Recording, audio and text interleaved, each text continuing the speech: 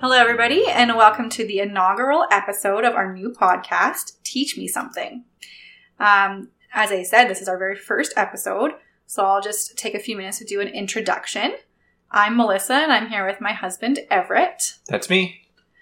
And I started this podcast because I was interested in learning new things, but I'm also kind of lazy, so I needed motivation, we should say, some kind of actual reason to look into things that interested me, because I wasn't going to spend all this time researching and then just not telling anyone all the cool stuff I learned. So this way, I just kind of have a reason to look into all these things and learn something new every week, which I think will be really cool. And then I'm going to teach you all, Everett, the world, whoever listens to my podcast, about whatever new topic I found. So I'm just kind of follow whatever I think is cool and go down any rabbit holes I wish. And I have to say that mostly my topics of interest will tend to be science, animals especially, other types of nature, ancient kind of mythology and civilizations, and maybe some food stuff. I don't know. What kind of things would you talk about, Everett? I think my topics will range primarily in the realm of business and technology. Probably games and general interests. Maybe some pop culture and music. Teach me video game stuff, because I think you can make an interesting narrative or, story about how certain games and game types, and tell me all the game terms I seem to get wrong all the time. Can never remember and ask you every time. Hopefully Everett will come up with some episodes and teach me something. I hope to have some guests on the show, my friends and family, who are probably the only ones listening the whole time, but I hope you teach me some cool things as well. And so going forward, I'm going to, try to do some really interesting episodes. For Humors is coming up, something about bees. But today I want to talk about Carthage. And the reason that came up and interested me in the first place is because of the podcast I'm binging really hard right now called Let's Talk About Myths, Baby by Liv Albert. And an episode came up about Queen Dido and the founding of Carthage. And I thought, I've heard of Carthage. I knew it was a place. And that's all I got. So I thought maybe I should learn some more about it. Well, I think that sounds very interesting. Melissa, how about you teach me something? Awesome. So let's dive right in. And to talk about Carthage, the first thing we have to talk about is Phoenicia. And so I'm going to start with two disclaimers. And that one is that I am not an expert in any of the things I'm going to be talking about, which is kind of the point. I'm trying to use the best sources I can, but without, access to scholarly articles and actual journals. And I'm doing my best, and it might not be perfect. And I encourage anyone to correct me if I get anything wrong, because that's how you learn. And a second disclaimer is that we don't really know anything about Phoenicia and Carthage from their own words and their own sources. We pretty much only know about them from people that were their enemies. So I don't know, their rivals. I don't know if you can trust those sources. You have to take everything with a grain of salt. The Greeks, Romans, and Hebrews kind of wrote about them in their mythologies and their histories. But can we believe it? That's a big question mark. So keep that in mind when you're listening to all this information. We have some archaeological evidence, but we don't know a lot. Well, I'm glad that you pointed out that somebody knows something, because for a moment there I thought you were pointing out that neither of us know anything about them.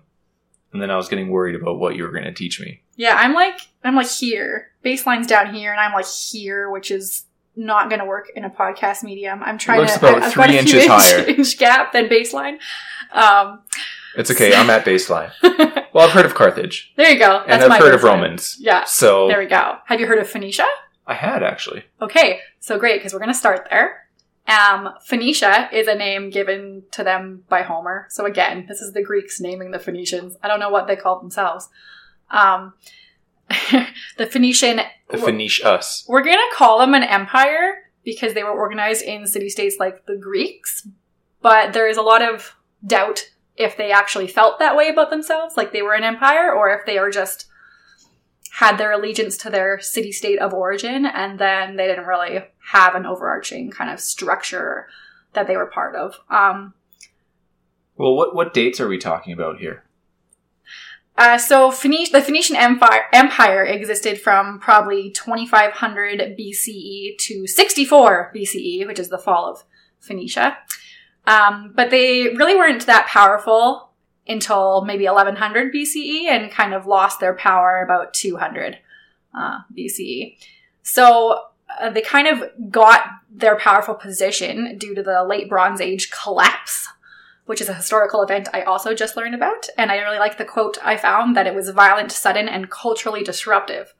So societies, specifically like the Egyptians and the Hittites, they all kind of declined in power, and that allowed the Phoenicians to rise up and be the dominant power. And so Phoenicia was located along the Mediterranean Sea, along the coast where Lebanon is now. Mm-hmm. And so a lot of the city-states that Phoenicians founded are actually still cities now, like the longest constantly inhabited cities in the whole world. So that's pretty cool. So some of the cities, for example, we'll talk about Byblos. Byblos was a city-state in ancient Phoenicia. And the cool little fact I found about Byblos is that that's where the Bible gets its name from. So Byblos is a Greek word, and it was basically Greek for papyrus. And they called papyrus Byblos because it was exported to the Aegean through the port at Byblos.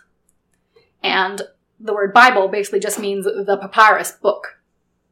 Okay. Yeah. Some other city-states in Phoenicia are Beirut, which, as you may or may not know, is still and the current capital of Lebanon. Sidon and Tyre are other important city-states. Tyre was like their capital, if they had a capital, which they didn't. It was just their most important base and hub of operations. It's kind of like in Canada, the assumed capital being Toronto. When it's not actually. Correct. It's okay. Exactly that. Understood. Except for the fact that the issue here is they didn't really have capitals and maybe didn't even think of themselves as one people. But no, what I'm hearing from you is Tyre is the Toronto. We'll go with that for now. Of the Phoenicians, that is. So, cool things about Phoenicia. They were like a dominant commercial power because of maritime trading. The Greeks said the Phoenicians were the inventors of merchant ships. They revolutionized the way ships worked.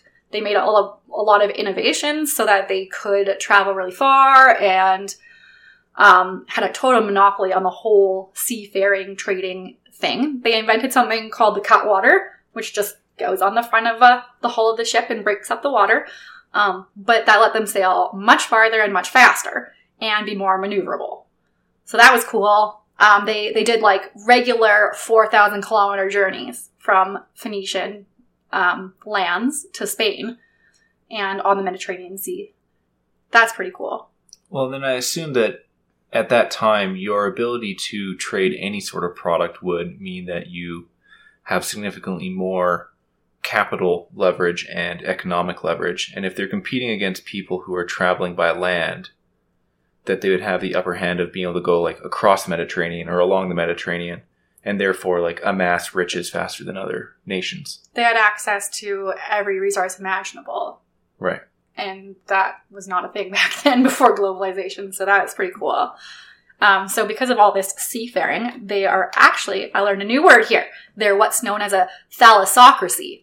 So from the Greek thalassokratia, thalata, sea, and kratia, power. So, yeah, again, cool new word. And another awesome thing about Phoenicia is that their language and their alphabet clearly spread all over the Mediterranean because of their seafaring ways. And so the Phoenician alphabet's actually our oldest verified alphabet that we know about. And that's pretty cool. So the next thing we'll talk about is Tyre. Like I said, Tyre was a really important, influential city-state. And in the Iron Age, maybe around the 10th century BCE, Tyre really blossomed in their power, let's say. Phoenicians were not one for colonialism and all of that. They pretty much just made ports just to facilitate their trading, but they didn't expand their territories on purpose. One of the key elements of a thalassocracy often is that they don't have inland interior exploration. They just stick to the coastal areas. But Tyr all of a sudden comes on and they expand their territory. They actually invaded and incorporated one of those other city-states I told you about, Sidon. Took that whole land area, greatly expanded their territory. And they're, like I said, extremely important merchants.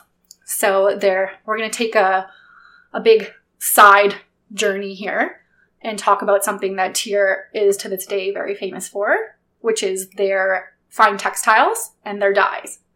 So Tyrian purple, you may or may not have heard of it. And I know that the concept of purple being associated with royalty is a well-known thing, but it goes back to even this day. Not that I find Tyrian purple to be super purple. I looked that up. It's pretty red. It's a reddish purple. Very reddish purple. Okay. Yeah, was that interesting? Super interesting. Yeah, when I think of royal purple, I think of that traditional, like, dark purple that's very distinctly purple, though. Yeah, Tyrian purple's not that purple. Google it, guys. So, the cool thing about, side note, I like animal stuff. I have a zoology degree, so I will look into animal stuff, whatever. So this big side note is because of my zoology nerd side. Mm-hmm. So the dye. How'd they get the dye? Snails. Predatory sea snails. In the family, Muricidae. Of course. Mm-hmm. It had to be Muricidae, right? That was Murex snails. That's what I was about to say. So Bolanus brandaris was specifically a snail they used a lot of to get the Tyrian purple dye. But they used other snails in the same kind of family to get other dyes. So Hexaplex trunculus actually made a blue color. And they dyed blue garments for ritual purposes and ceremonies. Sorry. What was that snail again? Hexaplex trunculus. Of course. The Huffalumps. Got it. Okay. I mean, I didn't look up what it means, but hexa, six something. Something, trunculus. I don't have time. This podcast cannot go on for hours and hours because I like Latin and I could have got into what all these words mean, but no one cares. Well, most people don't care. At least one person cares. I'm certain they're out there. If you are, let me know. So, yeah, they also had a red dye that they got from snails as well. And some cool snail things. So they needed like thousands of snails to make any of this dye. So, for example, 12,000 snails yielded 1.4 grams of dye. In like a powdered form? No. It is a liquid. 1.4 grams of a liquid. How much can you dye with that? Good question. So when you're super powerful in the ancient times, you got the purple robes. And Tyrian purple was so expensive. So, like, for example, so expensive. We say something is worth its weight in gold.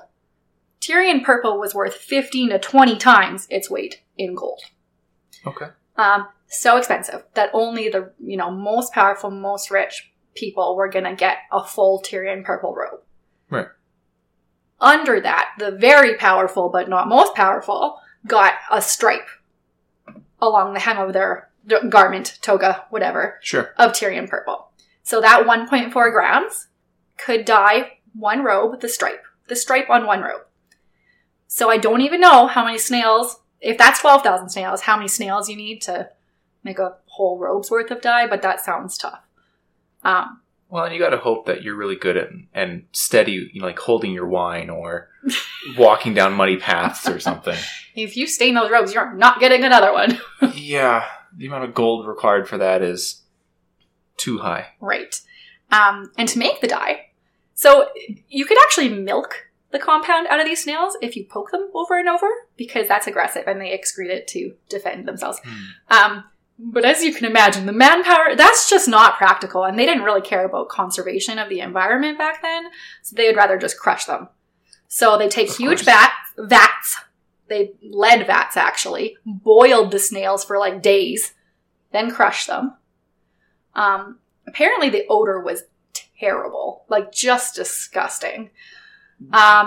Sure. They boiled, they're crushed. Snails. And then when they expose them to heat and light, like UV, that produced the color. They were colorless after the crushing and boiling. And it's that heat and light component, which I always wonder, how did they figure that out? Who crushed up a snail and was like, oh, there's nothing there. What if I heated it up and put it in the sun? Like, obviously it was more of an accidental discovery. Yeah, I don't get how... snail on a rock out in the middle of the sun or something, and some stained purple rock liquid afterwards. Sounds very appetizing. Would have been an interesting life back then. Sure. To continue this side street we found ourselves on, I will tell you that this dye is an organobromine compound. Ooh. Okay. They use it as part of their predatory behavior, to hunt things. It has a sedatory effect? It sedates things. They use it to defend themselves. They use it actually as an antimicrobial lining on their egg masses. So that's, why they make it in the first place.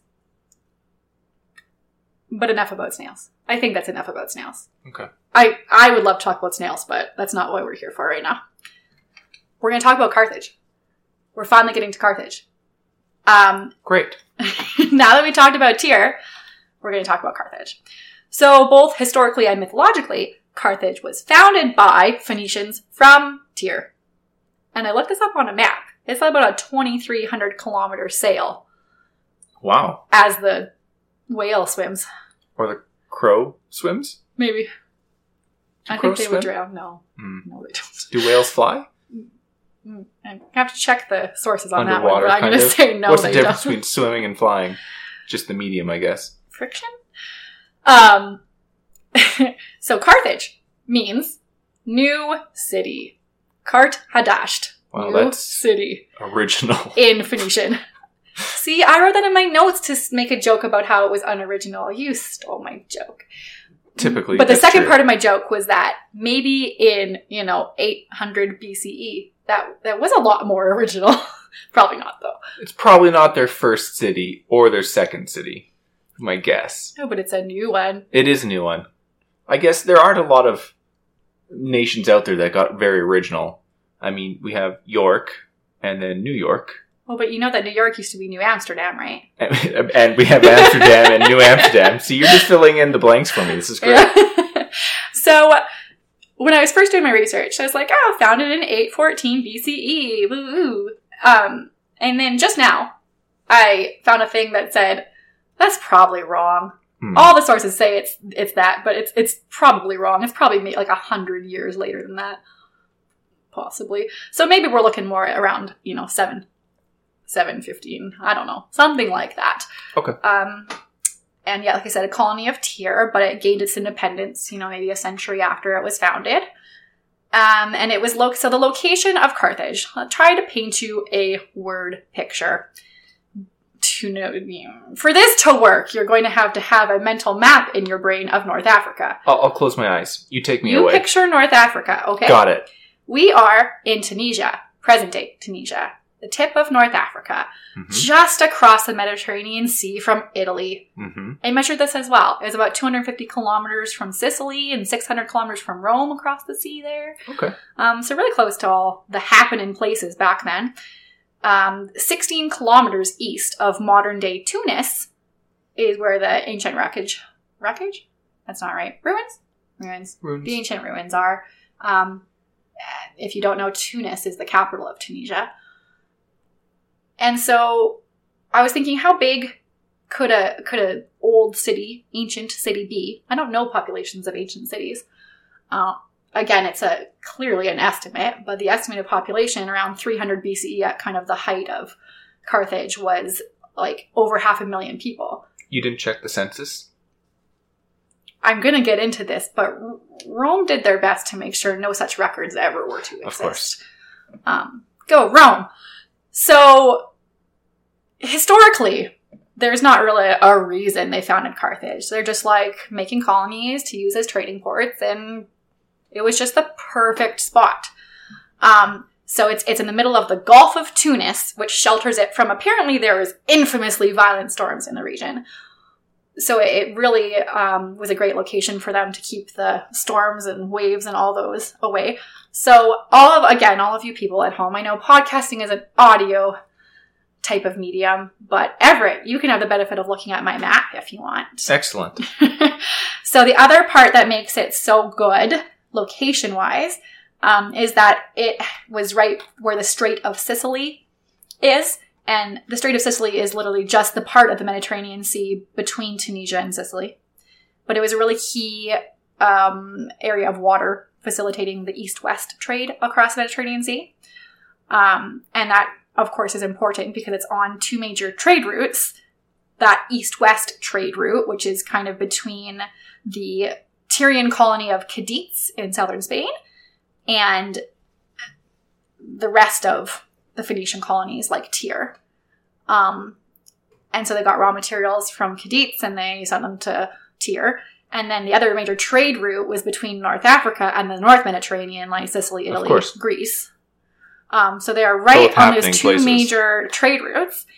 And yet another thing that was pretty great about the location was, so it's a gulf. It's a semicircular gulf. And then in the middle of the semicircular gulf, there is another gulf.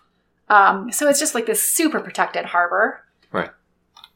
And behind the city, are these freshwater lakes. So you get freshwater, water, fish, all that cool stuff. You get the ocean, and then you also have only a narrow strip of land because of the lakes for anyone to come at you from behind. So really defensible, really great location. Put a city here. Okay, that was kind of boring. So I'll tell the cooler story, the much more interesting story, which is the mythological founding of Carthage. In mythology, again, side note, I got this basics of this story from Liv Albert's Let's Talk About Myths Baby podcast. And if anyone wants to know more of this story, they should definitely listen to her episode about that. Even more about Carthage is in Virgil's Aeneid, which was a story in Latin written by the Romans. Virgil's Roman. And it talks about Carthage and the founding quite a bit. So one thing that's super cool is mythologically, Carthage was founded by a woman. And that really never happens, mythologically speaking. Mm-hmm. So that's awesome. She's Queen Dido to the Romans. Phoenician, she was Alyssa. I don't know why those things are so different, but it's probably just because the Romans like to just make up their own. I was going to say, those things don't sound too They're not, similar to each other. I don't think that they come from each other at all. I wouldn't have made that leap or that guess between those two things. Right. So here's the thing. Do I refer to her as Alyssa or do I refer to her as Dido? I'm going to go with Dido because I like to say that name better. It is more fun. Dido. So there's no proof that she was actually a real historical figure, by the way. However, there is proof that her younger brother, Pygmalion, was a real historical king of Tyre. So that's kind of cool. I kind of wonder about that. Maybe Dido was a person. Probably not. So they're born in Tyre, which is, by the way, where mythologically Cadmus, founder of Thebes, is also from. Right. Happening place. So their dad, Belus, is the king. And he tells them, you guys are going to jointly rule this kingdom. Side by side, brother and sister. That always goes well in every single instance of that happening. Well, here's the reason that it's not going to go well. You're disproving my theory here. It's not going to go well because Pygmalion will not be equal to a woman. That's not okay. Ancient men, what can I say? Current men, what can I say? So I just want to, I hope this is not too much plagiarism or anything, but there was a quote that Liv said in her podcast about Pygmalion, and it made me giggle really hard, so I'm going to repeat it, which is that Pygmalion seemed to take the first syllable of his name as a serious personality trait. Well, he is named that way. He has to live up to it. Yes, exactly. So, again, very bare bones retelling of this story, but Pygmalion is scheming on how to take power. At the time, Dido marries a priest, Zacchaeus. Zacchaeus is rich and powerful. Priests were rich and powerful back then. A lot of influence, a lot of power, a lot of gold. Pygmalion gets worried and jealous, and he wants the gold, but also he just thinks that he'll give her more power than she already has. So So he has him killed. Reasonable. Yeah. Dido is pretty sure he'll kill her now. So she comes up with a plan and she sends him a letter telling him how full of grief she is and she can't stand to stay at their home that she shared with her husband. It's too sad. Can she come home to Tyr, to the family home? And oh yeah, she'll bring all the gold. So please let her come home. So of course Pygmalion's like, all right, I love you. Please come home. Clearly Dido didn't know that he was the one that killed. He thinks Dido didn't know that he was the one that had her husband killed, is clearly what's happening here, because otherwise he's just dumb. But did she think that he thought that she thought that the gold was there, but not killed by the other guy, that she thought that he thought? You know what? Assign you to answer that question. Well, I'm going to go with he didn't think so. Okay, great. So he sends ships and servants to help her. She loads up all of her, well, she didn't do it. The servants load up all the wealth, all the gold, everything onto the ship. When she knows Pygmalion can see them, she has the servants throw bags full of sand into the water. Which, he didn't know what she was throwing in the water, right? Like, they're far away. And then she sends a loud prayer to heaven to her husband, Zacchaeus, that she's giving him this offering of his wealth in heaven so that he can have it, and makes a big production over it to make him think that she threw the stuff overboard. Not only does he think that, now he thinks his servants were in on it and helped her on purpose. And the servants know that he thinks that. Is it confusing again? Anyways, they're not going to go to Pygmalion and be slaughtered, so they go with Dido. So now Dido has people and lots of money, and she sails off. Now you're probably thinking, what's to stop Pygmalion from coming after her and all of that? But don't worry, there's an omen. Of course. Their mother tells Pygmalion, don't do it, there's an omen. The omen is that you would be punished worse than any other if you interfere, because Dido is destined to found the richest city in the world. Which is, again, a pretty cool destiny for a woman in mythology. Yeah, not typical. So, basically, they sail, they pick up some people along the way, they stopped on Cyprus, and they spoke to a priest of Astarte, who, this is a new one, don't giggle, Astarte is a goddess of war, but also sexual love.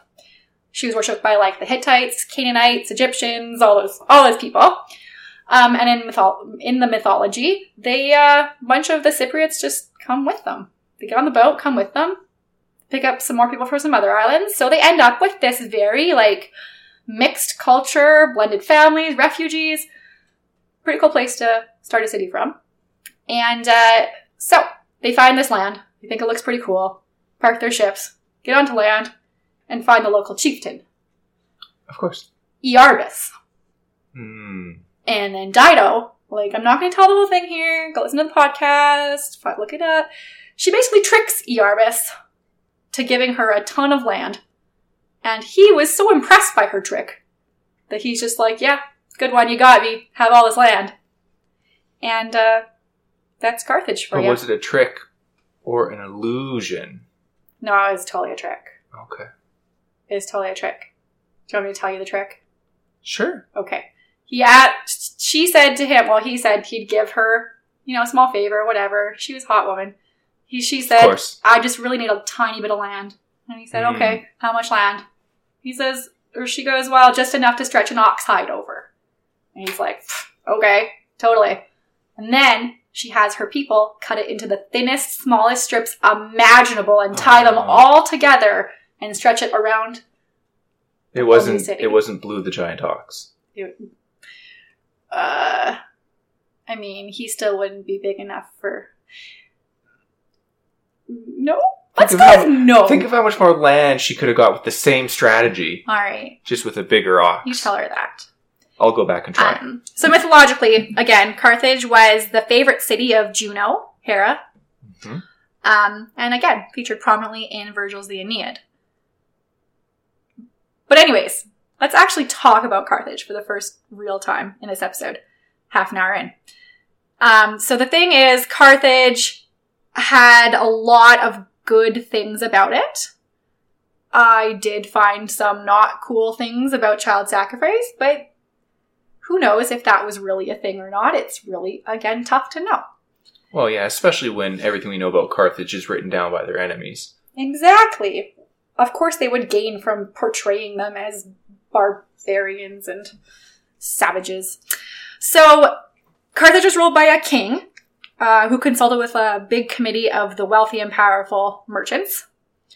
And so it's kind of like a monarchy, but as time went on, it became more and more of an oligarchy where just the powerful, rich merchants were just in charge of everything. And one thing you may know about Carthage is they used elephants in war. You probably have, this is probably the one thing people have heard about Carthage is, Hannibal. Yes. I'll get to Hannibal soon.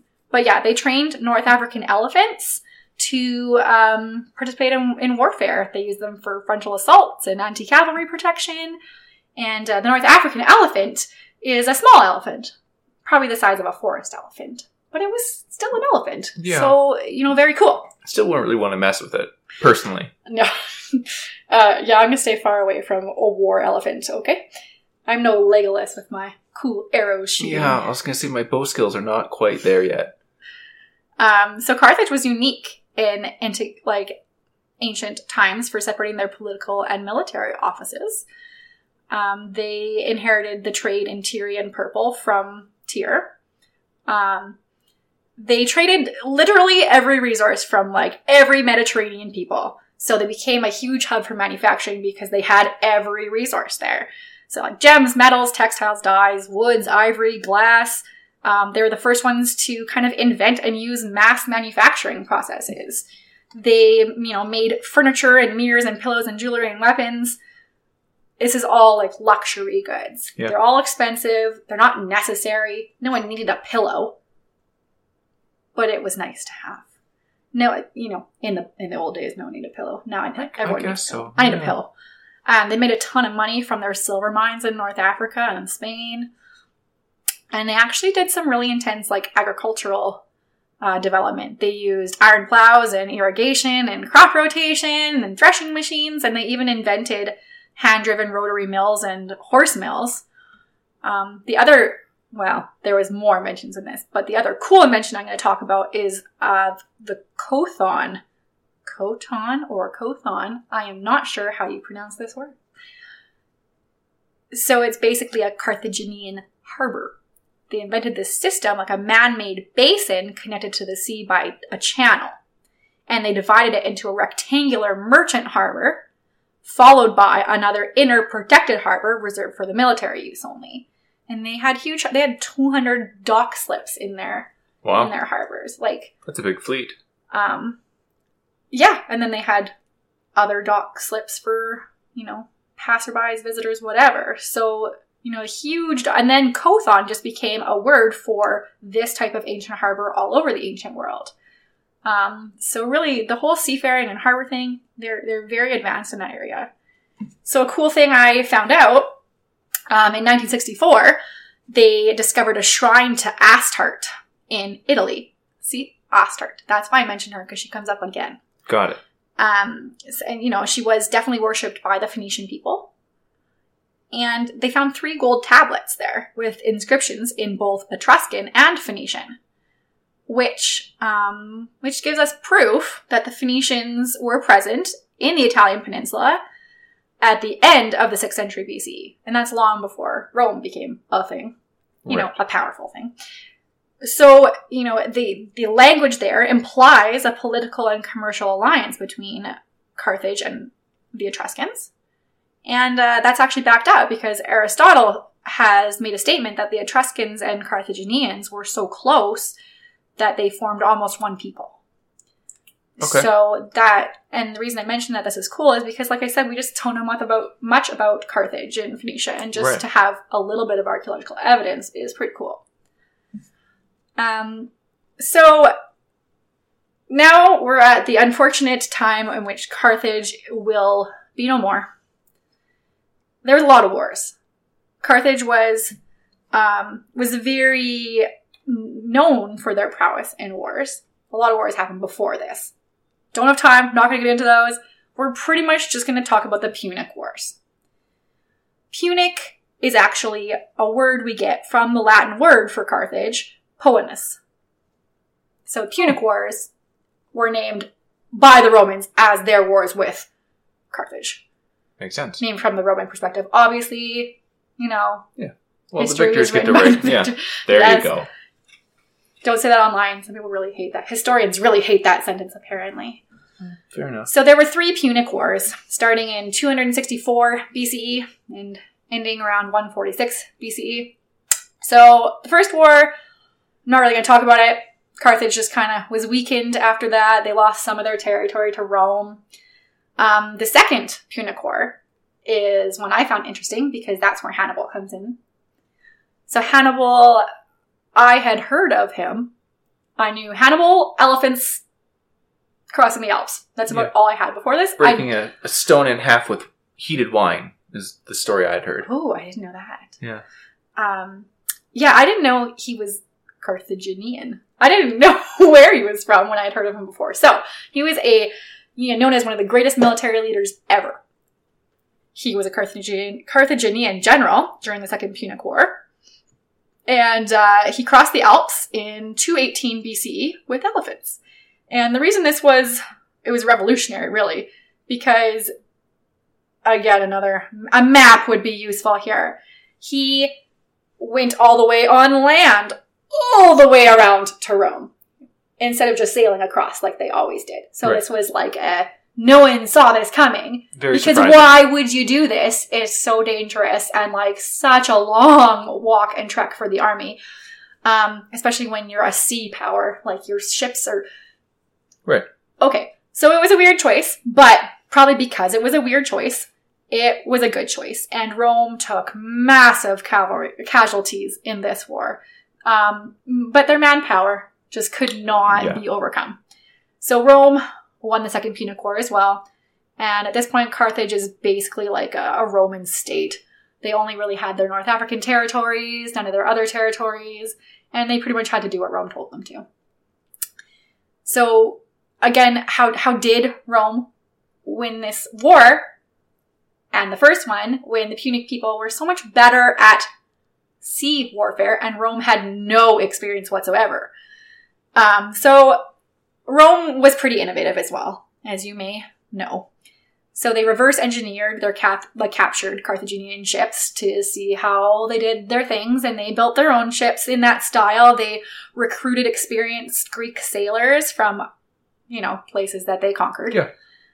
So I don't know if recruited is a great word. I was gonna say, took into slavery and made them help them. Mm-hmm. And then they invented this cool thing called the Corvus device, which is like, can you imagine a bridge attached to the mast and lowered by cranks and pulleys to just sit on the other ship they're trying to board. Right. So they used them to board the Phoenician, Carthaginian ships, and that became a really important device that helped them win the war. One more time, also, just the manpower. The manpower was just unbeatable. You could slaughter thousands of Romans, and there's thousands more Romans to battle you with their professional army and all. So we're left with the third and final Punic War, which began in 149 BCE. You're kind of thinking, why would they need to go to war with their own state? Well, a lot of the Roman senators made it kind of a propaganda talking point to talk about how they should destroy Carthage. I know that there's no equivalence to this in the current world, so we're just not going to even go there. But, for example, Cato the Elder. Cato the Elder would make speeches in the Senate about anything, budgets, grain production, women, probably not that. And then he would end every speech. Okay, I'm going to dust off my high school and 1 year of university Latin here. And he would say at the end of every speech, Caterem censeo Carthaginem esse delandum, meaning, furthermore, I am of the opinion that Carthage ought to be destroyed. Whatever he talked about in his speech, he would just end with that sentence. Just every time. It's a good close-off, It's catchy. That was his sign-off phrase, like a news anchor. Mm-hmm. And by the way, let's kill Carthage. By the way, guys. So basically, there's just a lot of animosity. They just hated each other. Rome hated Carthage. Carthage hated Rome. Rome burned everything. They went over there. They burned the libraries. They burned the archives. They killed the people. They took about 50,000 as prisoners and sold them off into slavery. And then they even went so far as to curse the site so that it will never be resettled. Like, just by words. They just said some kind of curse. I don't know. I don't know what. It just said it was a spoken curse. I curse thee. Basically. Okay. Some people said they salted the land so nothing would grow, but that didn't happen. That's a urban myth. You know, all those urban myths talking about ancient Rome and Carthage. But, so nearly a century after that fall at Carthage, Julius Caesar rebuilt Roman Carthage between 49 and 44 BCE. And then from then on, Carthage was a Roman city. Yes. So yeah, it just kind of sucks that we don't get to know anything really good and really about the day-to-day workings and culture, because even if a source was trying to be unbiased in the ancient times, which I don't know why they wouldn't know those secret day-to-day cultural things, interactions, like the way that the society worked. They just wouldn't know all that stuff. So we just don't have that information just because Rome hated them so much.